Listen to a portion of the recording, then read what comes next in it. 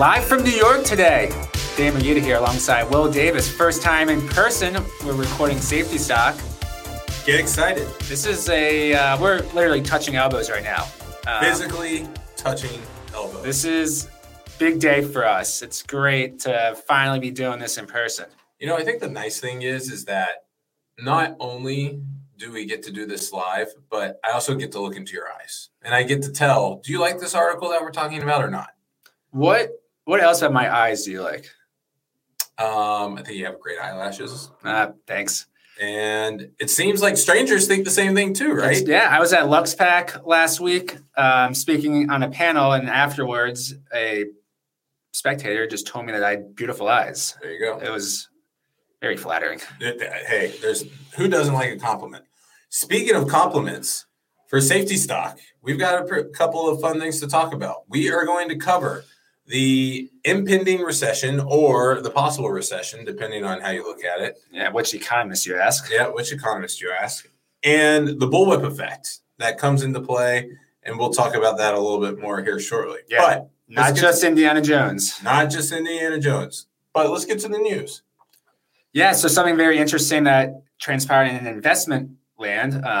FedEx invested in FourKites, a transportation management system. So further investment into that area, just showcasing that during the pandemic, how important visibility into freight has been. And this is just another area that FedEx is trying to possibly take the upper hand over their rivals that we see out there, UPS, DHL, and USPS, who probably really isn't that big of a rival. Yeah, you want to know where your trucks are.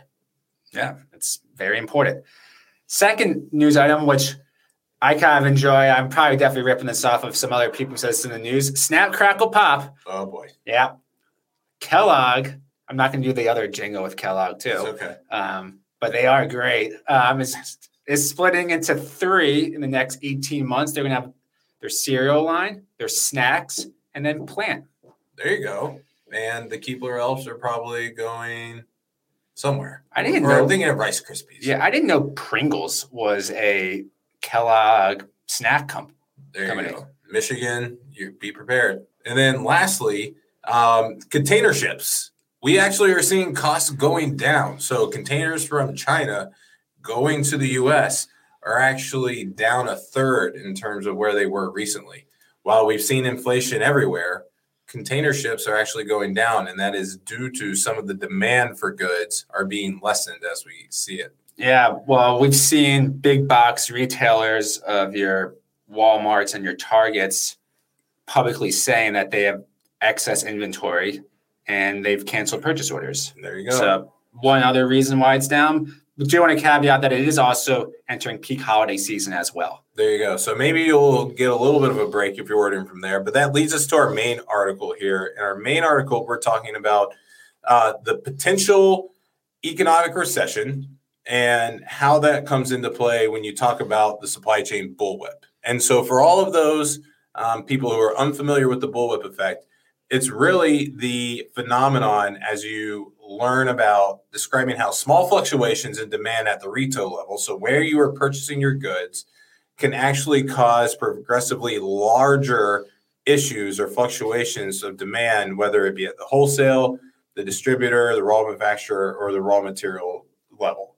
And so as these two things come into play, it's really important to know that, number one, as a recession or as people are not necessarily purchasing more things, you then have more goods that have been built up based on these microcosms or these changes. So then now it's a little bit of a perfect storm in terms of what are these retailers going to do with these goods?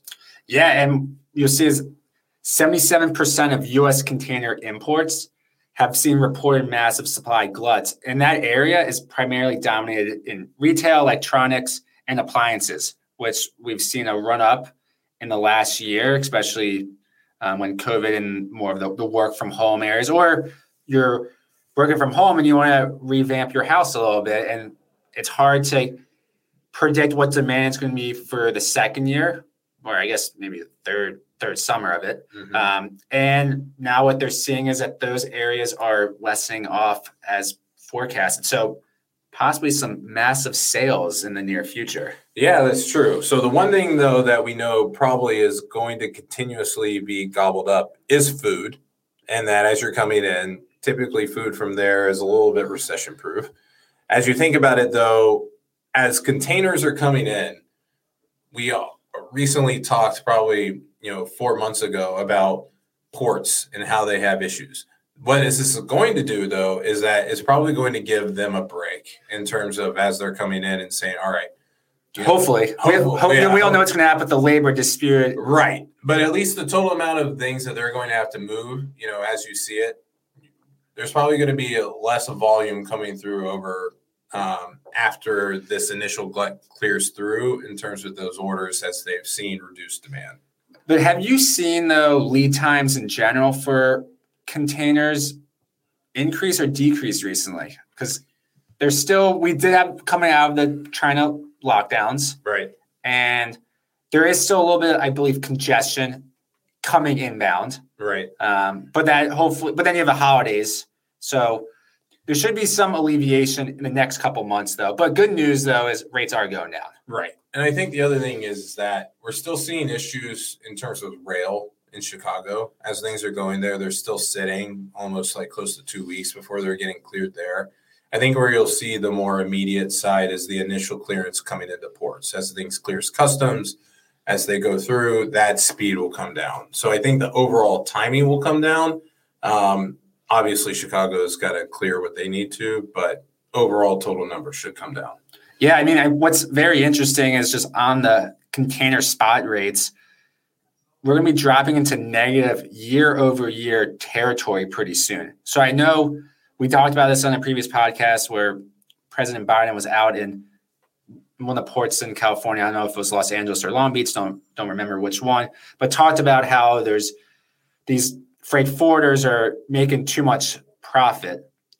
Well, what you're seeing now is, I don't know what their percentages of their take is, but if rates are going down, this is only going to be better for the consumer. Well, hopefully, we'll see if they pass off these costs to the consumer. If they save money, or if not, these retailers will still keep their margins. But could be very interesting to see what happens on a buying behavior practice. Yeah, I think the big thing to hear is that a lot of this is always set by the market. And so supply and demand is the true force here. So even though we talked about, President Biden was going to try to set these initiatives and get it through, the biggest thing is supply and demand. If people have too much of something, they're not going to order, prices are going to go down. Yep. And that's probably the same way that we'll see with inflation as it comes through. If you have something interesting regarding what you're seeing out there, whether it be, other excess in terms of your company of what you're ordering, or if you're planning on discounting things, reach out to us. We'd love to hear it. Love to talk to you about it.